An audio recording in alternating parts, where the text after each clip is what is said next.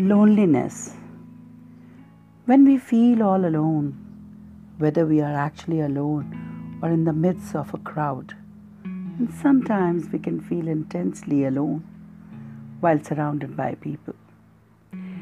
We can be forgiven for feeling that we are lost in an endless desert or wasteland, bereft of any emotional fulfillment. We feel that nobody is our true friend. No one will ever understand or care for us. We may be forgiven for imagining that the resolution to this feeling may be found in relationships with others in this material creation. We may seek the fulfillment of our unrequited desires in sensory indulgence of all kinds. But this does not give us lasting fulfillment. At best, we may feel a brief sense of pleasure only to be plunged once more into an abyss of loneliness and depression. Once more, we are faced with the dark demons of our deep, unspoken need. Could it be that we ourselves do not even really understand what this need might be and what it would take to satisfy it? Because no matter how hard we try, we seem to come no closer to the solution.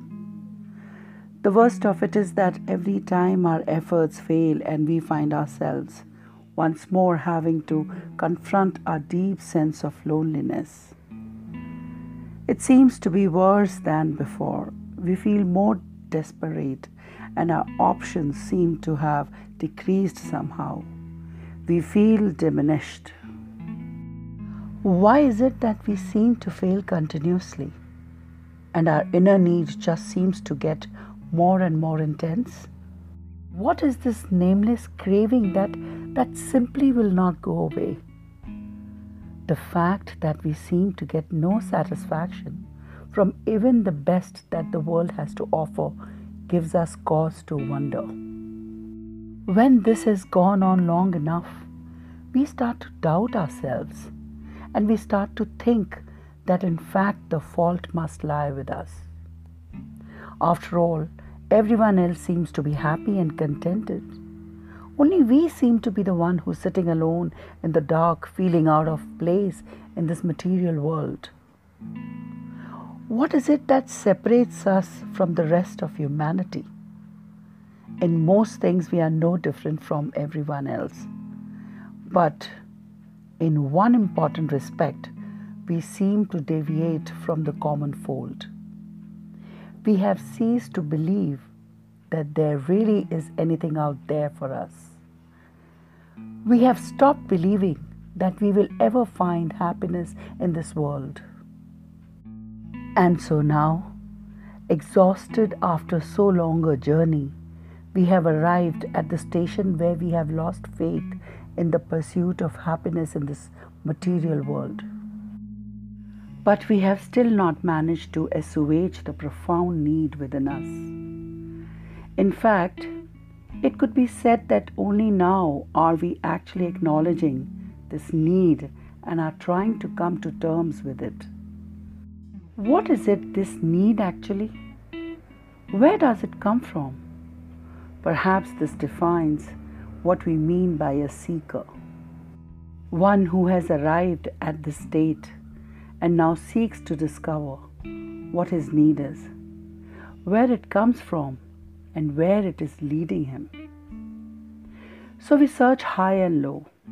We read piles of books. We investigate religion and philosophy. We research arcane and obscure sects and beliefs in the hope that they will provide answers. But no. In each case, after we find something interesting, something that has potential, after the brief initial excitement that here is something that might be the answer, we lapse into the old familiar depression when we realize that this too is just another empty vessel, devoid of any substance or value in our quest. Eventually, we get to the point where our shoulders sag and we finally reach the stage where we say, I give up. It seems that once again we are mistaken. Perhaps this existence really is all there is. Perhaps ours was just a vain hope, a fool's hope. But the truth is that there is an answer. We merely needed someone to point out that truth to us, to show us the reality of our situation. In fact, there is an ancient tradition which teaches us that our ancestry is not of this world. We do not actually belong here. We are descendants from the very creator of the universe. We are the sons and daughters of the Divine One. Our personal truth is not this body, not this mind. The true essence of our being is an immortal entity that is soul or spirit. Way back in the beginning, we were with the Father and in a state of bliss. For reasons that we cannot now remember, we went out from our Father's house and entered the realms of His creation. We went happily, exploring all the wonders that the Creator had put there for us to discover. It was all according to His plan for our further spiritual development. So on we went, experiencing the various regions until we entered the realm of mind. Here we started taking on coverings in order to function in these dense and dark places. As we penetrated further into this environment, our connection to the Father became weaker and weaker as our attention was absorbed in all the phenomena that we encountered and which so entraced us. At last we entered the physical domain. The assault of the senses on our soul and mind so overwhelmed us that we totally lost any conscious connection with the divine. We felt utterly alone. Now the souls, covered by various layers of mind and matter, became responsible for the consequences of their actions.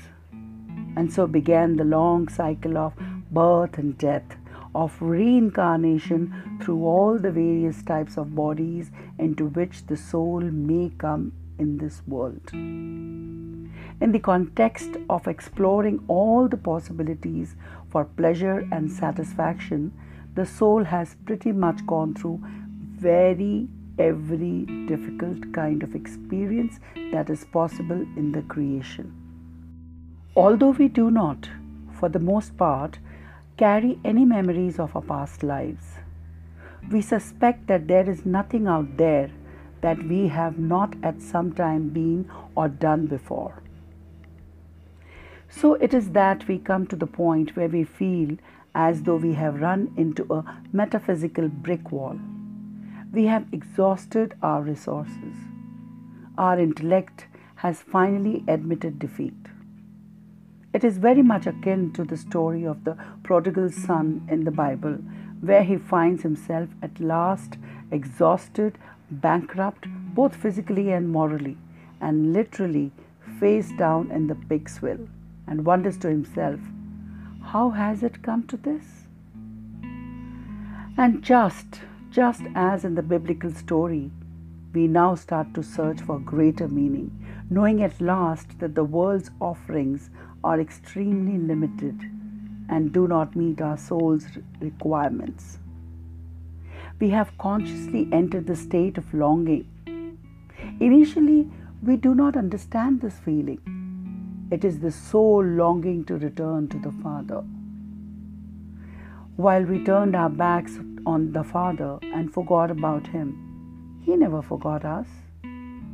All these long ages, He has been keeping His eye on us, guiding us through the pathways of the creation, so that we could learn that there is nothing here to substitute for Him.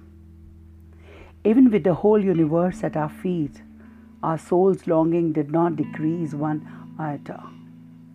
The lesson has been learned. The wandering soul has turned around after eons of journeying through time and space and is now homeward bound. One could say that the moment we started seeking, we were destined to be found. And so it came to pass that we found ourselves finally on the road leading to our true home. In the final analysis, we are not really alone. It seems that we never were. The Lord, in His wisdom, has always been keeping a keen eye on our development and progress. And yes, there has been progress. And that progress continues as we continue to have our faith in Lord, in the divine. Well, this was an extract from a book, Spiritual Links. I hope you guys have liked it. So, see you in the next session. Till then, be happy, be safe, live life, and don't forget to love each other. Bye-bye.